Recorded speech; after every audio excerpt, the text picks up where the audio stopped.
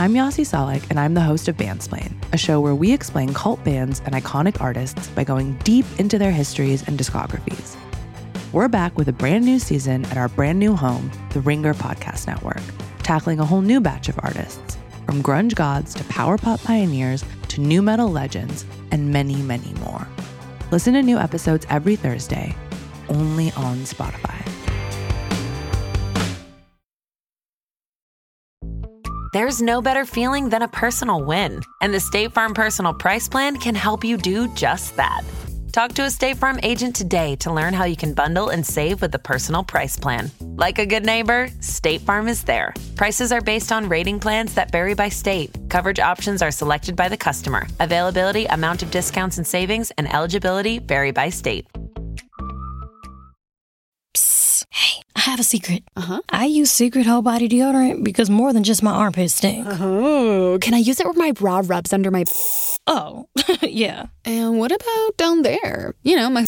Totally. 4 out of 5 gynecologists would recommend it. So I tried it, and now I get 72 hours of freshness. From my pits to my... Ooh, I love that it's a spray. Me too. And it comes in sticks and creams too. Go get your Secret Whole Body Deodorant. Welcome back to What About Your Friends, a podcast dedicated to the many lives of friendship and how it's portrayed in pop culture.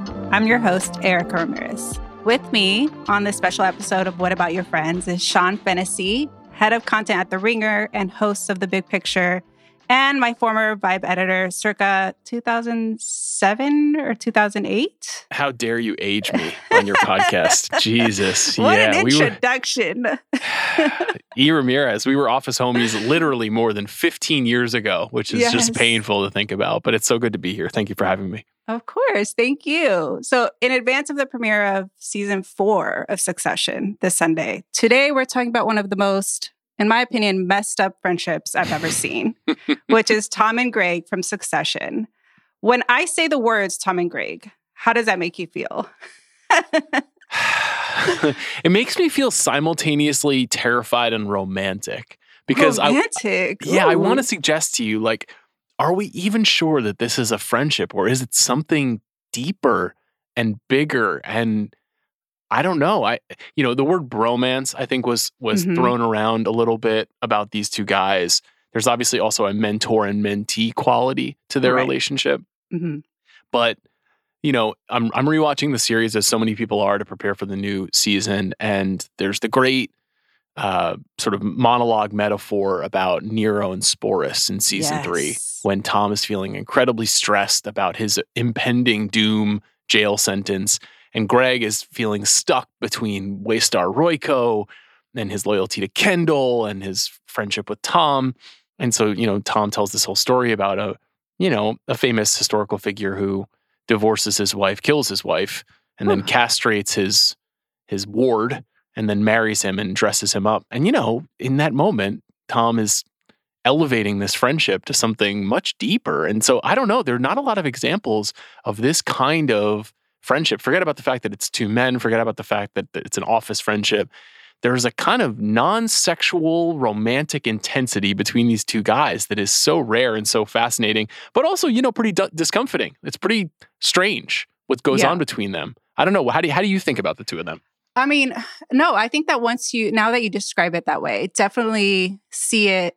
I mean, when I think of their dynamic, right, Tom needs this emotional support from Greg, especially because Shiv is nowhere to be found for it, even when she is present. And the other siblings just shit on him constantly. They do not take him seriously. And Greg to him is like part mentee, part whipping boy, part confidant. And Greg needs a mentor and considers him, quote unquote, best friend after all of this. I don't know if it's like Stockholm syndrome, maybe. But I think you mentioned that episode with that scene, and it feels like every time that Tom gets insecure of his vulnerability that he's expressing to Greg, he then gets aggressive, abusive, and then apologizes. It's like a toxic relationship that they are in. It really is. But they're both participating in this friendship/baby relationship. Well, it's an interesting question then about Greg's agency in the friendship. Mm-hmm. Because I wonder what you think about this. I mean, is Greg really an equal participant, or does he feel that he needs to be coordinated with Tom to create a modicum of success for himself? Because Tom doesn't need Greg professionally. He might need an assistant or a number 2, a lieutenant, as he rises through the ranks of the company, eventually, taking on the cable news channel and so many other things. But Greg, you could say, needs a non-relative who can guide him through this massive corporation and bring him along from project to project. So he's not just, an amusement park employee as he is when the series begins. Like, what is it that Greg is getting out of this emotionally? We know what he's getting professionally, but emotionally, does he even really understand how broken Tom is? I think he does know how broken he is, but I think that this friendship is definitely transactional from both ends. Okay. And I think that Greg, I guess more on a professional level, we've seen Tom bring him with him wherever, tier he is every single time, especially at, season 3 finale. You see Tom being like, you're coming with me, a part of this. So I think that he is getting something from it. I mean, he was about to buy himself his own watch if he was going to go with Kendall. And then he realizes, what am I even doing? Meanwhile, Tom wants to show him how to be rich. So it's I think if anything, he's getting more of that mentor, visibility from him. But I don't know about, can they do without each other, do you think? Wow, it's such an interesting question. I mean, office friendships are so complicated. Here at The Ringer, I'm very close with some of my colleagues, some people that I've known for many, many years. Obviously, you and I have known each other for many years. And I work well with my friends, and I like to work with my friends. But there is invariably a challenging set of issues that you always confront when you're really close to the people that you work with. And the Roy family is really no exception. I mean, they are constantly backbiting and undermining and, shanking each other in order to climb and to succeed. And Tom and Greg, even when they're separated, there's this invisible bond between them, this link that exists. You said it, deeper than Shiv and Tom, deeper than Kendall and Roman, deeper than Logan and Connor, deeper than all of these, blood bonds. Exactly what I was going to say. Yeah. Yeah. And does it really boil down to something as simple as they like each other? They just like each other. And is that really the secret to friendship? Is it really as so you don't have to love each other as long as you like each other? I think so. I mean, you express love, right? You love your friends, you love your co-host, you want to show people that they're appreciated, but I think you have to want to be around someone. You want to just have that natural I'll give you an example.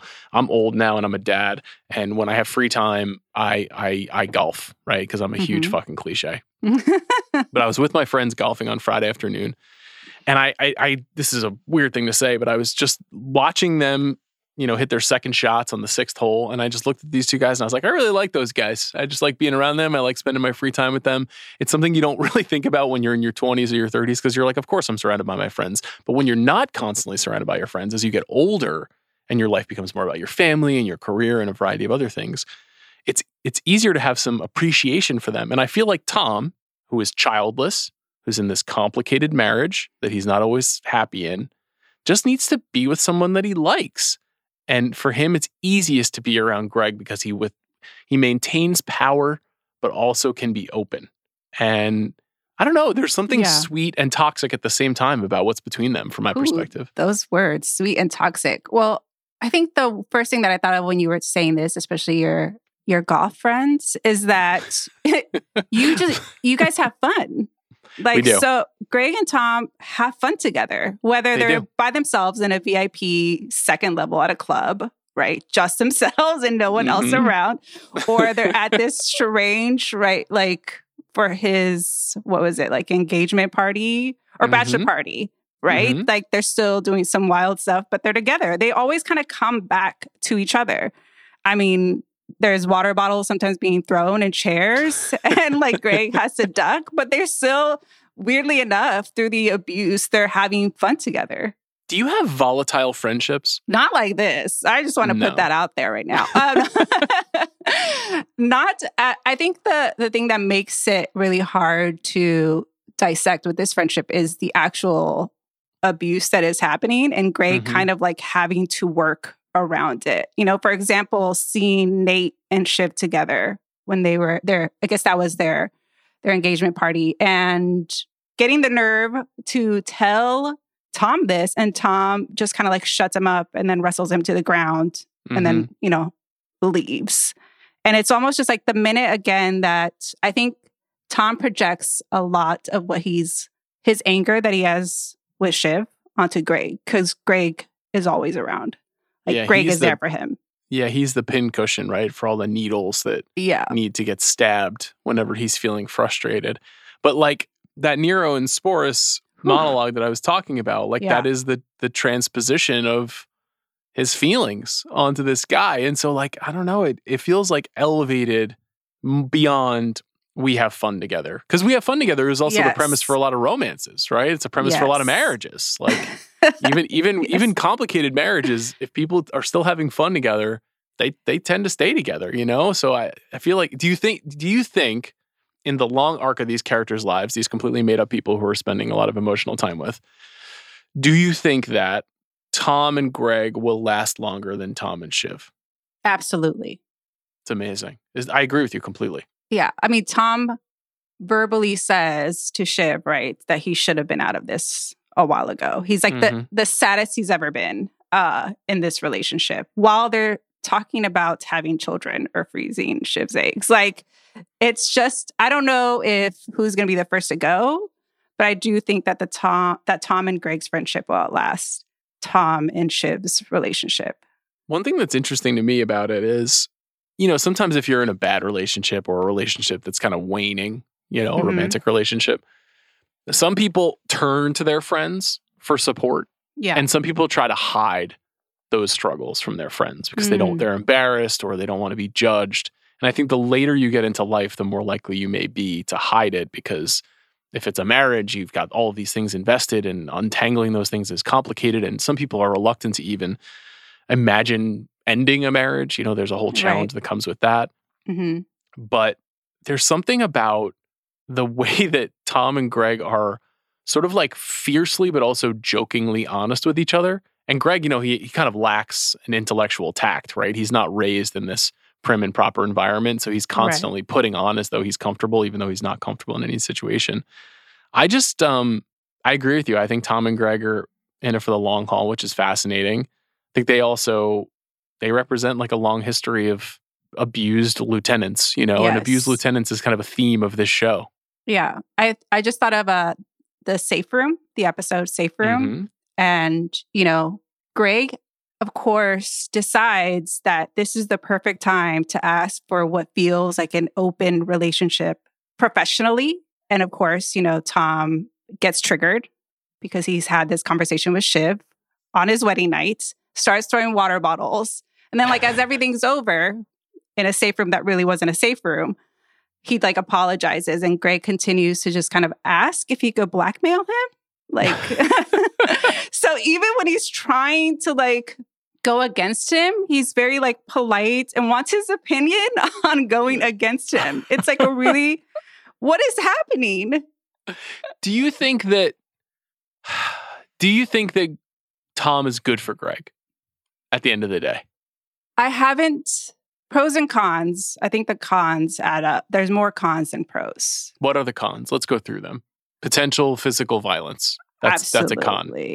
Emotional trauma. That's a con. The funny thing is, like, shouldn't that just be enough? Like, like, shouldn't that make for more instead of like? We talked about like professionally, what is Greg? Is this friendship worth it professionally, specifically to Greg? And also even like Tom, right? Like you said, he's more of like an assistant, if anything.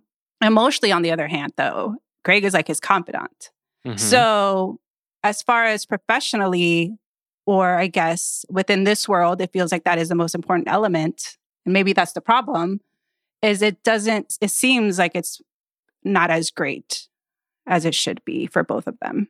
And yet they end season 3 like potentially riding high, right? Yeah. So it's so hard to say. I mean, this is a really it's a complex question about the way that we view professional experience, because I think we're at this interesting, we've been at this kind of interesting turning point for the last 5 to 10 years. And as I said, I am getting older, so please forgive me if I'm misstepping in any meaningful way. But like, I think the way that people are creatively or professionally managed has just changed a lot in that time. And so because of that, when we see Greg and Tom, especially if you're a younger viewer of the show, you're like, oh my God, this is horrifying. Right. This relationship that they have. I mean, this is like, you could be sued. Could you even go to jail for some of the things that Tom does to Greg? Yes. He can be violent. He's so angry at times. And on the other hand, there's this kind of like this sweetness, and you've got this really insecure and clearly like emotionally locked off Midwestern guy in Tom, who doesn't know how to express himself, got himself into a bad marriage. And so we've like psychologized our way through why he is that way. And also Matthew McFadden is such a likable and hilarious actor that we're willing to forgive the obvious bad behavior. But if you think about it in the kind of practical terms of our contemporary society, this is how you used to mentor and raise people inside of companies. Maybe not quite to this like abusive, but I was going to say more like literary extent. You know, like the dialogue that they have between each other is sort of absurdist in the way that it's written. And it in some cases it wouldn't be as abusive. Like you and I were not privy to like specifically this kind of abuse. Like when we were working together, nobody's throwing water bottles at each other. Right. But people would be really hard on their reports, like really hard. They would send nasty voicemails and scream, and they would send really nasty emails. And I think that our culture has changed a lot, at least from my perspective, in the last 10 years. And because a lot of this stuff has come to light. So it's interesting to think about, one, the corporate culture of the show that's been created, and two, the idea of Tom kind of sliding neatly into the long history of bad corporate culture, which, you know, almost takes down the company in seasons 2 and 3 with the cruise scandal, and is used as this kind of leverage point and all the terrible things that are happening there. And to think of Tom and Greg as this beautiful kind of, you know, ongoing example of what happens to people when all they care about is money and power inside of their careers. And yet, inside of that is this like little tiny tulip, you know, of friendship that like you can see. You can see when you watch them. I never would describe Tom and Greg's friendship as a tulip. That's I mean, but it's like, it's beautiful in some ways. I mean, I see their vulnerability with each other, and I'm touched by it. And so it's really a holding two thoughts in your mind at the same time kind of proposition.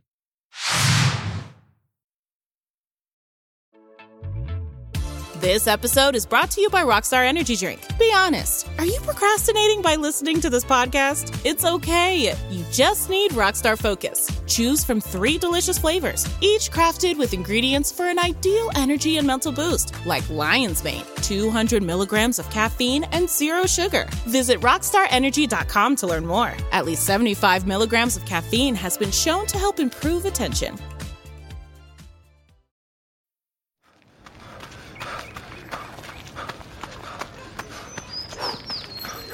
Going for your first ever run around the park. Literally running errands all over town. Running for the finish line and your personal best. If you run, you're a runner. Find the shoes and clothes to run your way at newbalance.com/running. New Balance. Run your way. The Hargan women seemed to have it all. We were blessed. My mom was amazing. But detectives would soon discover... Inside the house, there were the bodies of 2 women. A story of betrayal you would struggle to believe if it wasn't true. I am just praying to God, this is a sick joke. From 48 Hours, this is Blood is Thicker, the Hargan Family Killings. Listen to Blood is Thicker, the Hargan Family Killings, wherever you get your podcasts.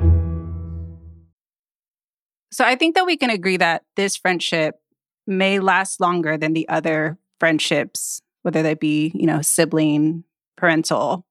How does their friendship differ from the other ones in succession, do you think? Like Roman and Jerry, Stewie and Kendall, like the ones that aren't really, or can be, the ones that are also family.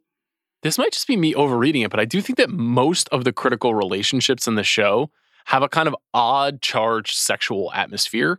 Obviously Jerry and Roman, we know yes. there's there is a friendship there, and there's a kind of mentor-mentee quality there too, but there's an open sexual energy between them that is often discussed, especially from Roman's perspective. Right. I just don't know if most of those people actually like each other. Right. And I do think that Tom and Greg like each other because they know where they can kind of fill in the gaps for the other person. I think for the most part, those other relationships are very transactional. Kendall and Stewie is an interesting one because, one, I love Stewie. He's one of my favorite characters on the show. Yeah. He's the most no bullshit character. He operates in a kind of like bro code, bro language that is also fully cutthroat in business. And his him slipping in and out of persona and in and out of friendship is like one of his skills. So it doesn't feel like there's anything genuine there. Those are two really powerful guys who also actually have no power, right? They're supplicants to power on a regular basis to Logan or to Sandy or whomever. And over time, we see like the bitterness grow between them. Like think about when you first see Kendall and Stewie, and they're like at a coffee shop and they're talking about the potential of making a big change inside the company. And it's like, it's all very buddy-buddy and, they seem like frat brothers. Yeah. And over time, it's become like kind of nose-to-nose rivalry in many ways. But so I don't think that any of those friendships are actually real. I am intrigued by a couple of other kind of stray relationships. Like you see this kind of tense pact between Sandy Furness, played by Hope Davis, Sandy's daughter, and Shiv. And you think like, or Shiv and Lisa, Sanaa Lathan's lawyer character. And you're like, because the emotions run so hot in those relationships, you think that there actually could be like a more meaningful friendship at the heart of them that get blown up. But I don't look at, I look at a character like Connor and I'm like, does Connor have any friends? Like, has he ever met a person that he actually wants to spend time with? And because he's just such a blatant narcissist. And that's the thing, is it's a show full of narcissists. So narcissists often don't make good friends. They don't make reliable people who, when you're having a problem, you can call them. And it's a show full of inherently bad people that we love. So it really challenges the very premise of your show. Are these people really friends? I mean, you mentioned, and I think we agree, like transactional friendships, if not most, all of them are transactional friendships. I don't know if you agree, but I think in this world that they live in, I think every friendship has to be transactional. And I think just Tom and Greg's is more emotionally transactional than the other friendships. I'm gonna throw that back at you though, because like you've worked in the media for a long time. I assume a lot of your friends also work in the media. Yeah. Sometimes maybe you collaborate with them, sometimes you don't. But when you're spending time with someone who has a job that is similar to yours, who you guys might intersect professionally at some point, do you have anything in the back of your mind that says like, behave well, or, think about the long-term aspects of this interaction? Like, do you have a consciousness about that? Or are you just the kind of person who's like, come what may, the only thing that matters is human relationships and everything else is secondary to that? Because that purity of the second choice, I think, is pretty hard for people in the modern context. I mean, if they are friends, I do have that. I will look out for this person as well. Not it's not just about me, which is usually the level of friendships that are within these collaborations, or partnerships that I work in, where I'm like, I'm still looking out for this other person. Can you define that? Like, what do you mean by looking out for them? Like, does Tom look out for Greg in that way? Like, is it relatable to this absurd story that we love? I mean, I hope not for my friends, but I think when I speak as those type of friendships for me, I think I would love to make sure that the person I'm working with, if I have any say, is getting properly paid, right? The rate is good. Their contract is good. Things like that I want to look out for them. Tom and Greg, I think that when Tom gets scared emotionally that Greg will leave him, that's when he ups Greg's level within the company or within whatever department he's in. Like, no. How about I give you this? Or how about this is your new title after I throw water bottles at you? Like, I feel like there's always like there's an apology within that for the abuse, but I don't know if his first instinct is, let me look out for Greg. But, there is the exception, like you said, that season finale of season 3, where Tom goes to Greg when he's about to make this big move. The other thing you see, though, like you see these complicated relationships between underlings where sometimes it just makes someone who's in power seem more powerful just to say, I have underlings. Mm-hmm. I have a team. And was Tom basically bringing Greg along because he wants to seem like he has power because he has this kind of chain of command? Or does he actually care for him and want to look out for him and do the things that you're saying you would do with your friends? Mm-hmm. It's very complicated and very elusive, and maybe they don't even really know. And so I think that's part of what makes it a special dynamic on the show. When have you seen a moment, or what moment or episode do you think of when you think Tom was looking out for Greg? Not because of any type of gain for himself, if there is anything. I think the episode where, in the first season, the Which Side Are You On episode, where he takes him out, and you mentioned going to the second floor of the club. That's the night when they eat the rare exotic bird. Yes. They have a long dinner together. It's Greg's second dinner of the night, and he sits with him. Yes. I think that episode is like a true attempt at bonding. Now, does Tom have like a few underlying kind of grooming qualities that he's pursuing? He does. Mm-hmm. I think he kind of always has that. But I also think that there was a part of him that was so excited to just confer to someone else that he clicks with about what it's like to be rich. He's so... Because Tom, you get the impression, is not really from significant means either. And so he has been living in this corporate world for 10, 15 years where he's had all of this access to fun things. Obviously, that episode reveals how not fun most of those things are and how ridiculous they are and what a waste of money they are. And how if you're a 40-year-old businessman that works at a cable news network, they don't want you in the club. You're not the toast of the town when you're in that situation. But you can see that he wants a little bit of it is showing off to Greg, everything he's accomplished, obviously. But I do think that there's a part of him that's I want to bond with a guy at work. I want to bond with somebody that maybe we could have fun together. And so that's a simpler time in the series. That first first season, things have changed a lot since then. But I do think that was pure. What do you feel about the boar on the floor scene? Because that's what I thought of when I thought of when Tom pretty much protects Greg when he accidentally speaks to this, journalist for Logan's biography. And they're on the ground. I can't even trying to grab sausages being thrown at them. How did you feel about that scene as far as their friendship goes? I think that felt like more of a romantic gesture to me, honestly. Ooh, I felt more like you will not destroy my little boy. But you're right that there is something to it. That shows the emotional bond, the strength of their emotional bond, that he's not willing to let him get filleted for that. Even though Greg acted like an absolute buffoon. That's a 101 thing. What he did there was so stupid. Yeah. But the Boar on the Floor episode is tricky because a lot of episodes of the show seem metaphorical. The Boar on the Floor was an execution of a concept, really, of who should be gored here, who deserves to be, embarrassed or killed for that matter.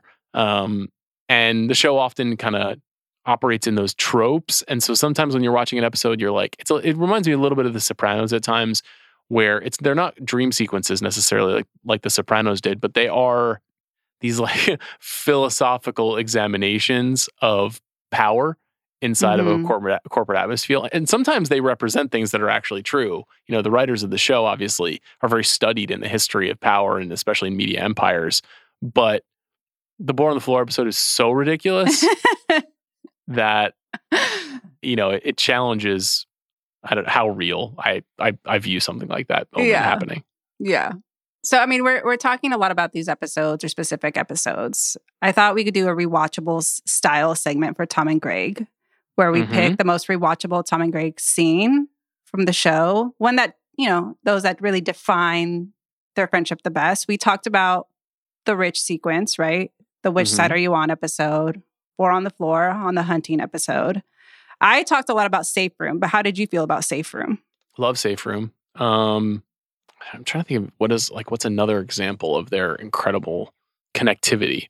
Because, the bulk of season 3 is them kind of in opposition and then doing this kind of seduction of bringing Greg back onto Tom's side. Mm-hmm. I still think it's the learn how to be rich sequence to me is the most rewatchable, because it's Tom trying to explain to Greg why his lifestyle is right, but also Tom trying to explain to himself why it's right. And so it's just like an amazing psychological exploration of a person who really needs love and needs companionship. Mm-hmm. And I think that is ultimately what Greg provides for him. And we see that like all the way up until this moment. So that would be my pick. Yeah. I like the simplicity of it also. And like you said, there's like, I think that maybe that's why you see more of that emotional bond and like mentor-mentee. I also go to not showing the emotional side, the Lion in the Meadow, of course, the Nero and Sporus scene, which you've talked about, where he literally says that he would be happy to castrate him and marry him. Tom would be happy to castrate and marry Greg. And Greg's just like, are you okay? Like, even after that entire, like, whatever Tom just went through, he still puts that to the side. Like, forget that he just said he would castrate me, but like, is he okay? Like, and Tom, I think, gets like insecure. Like, it kind of brings him back to reality, and then he gets defensive and like walks out and, he like picks a physical fight with him, where he like starts punching him and he starts trying to mix it up with him because he almost doesn't know how to deflect from his own embarrassment. Right. Which is amazing. That scene though, like that is a courtship scene. That's a declaration of love. And obviously people, we love our friends. It's not about that. It's not that isn't like something that happens, but that feels like him at the end of his freedom, making sure that Greg knows how he feels about him, which is so complicated. And then obviously they come out the other side all the safer. But Greg simultaneously being mystified by Tom, but also understanding him completely is one of the genius aspects of their friendship. Do you think that's why they keep coming back to each other? Or Greg keeps coming back to Tom? I think that there's a very uncharitable reading of their relationship that is like, this is technically just like two losers who don't really have anybody else to turn to. Like they're both the black sheep of their family. For sure. They're not in the inner circle. They need each other to survive and thrive. Yeah. On the other hand, I don't know. There's a floating sweetness between them that you can't manufacture, that's not fake, that's not transactional, that is like when they have joy together, their joy is real. Yeah. I thought of also All the Bells Say, right, the last episode, where Tom literally says, do you want to deal with the devil?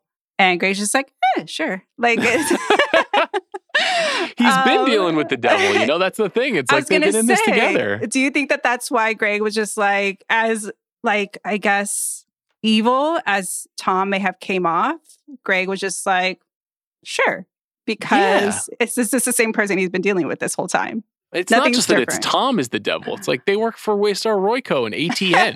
Like they have no illusions about the work that they do.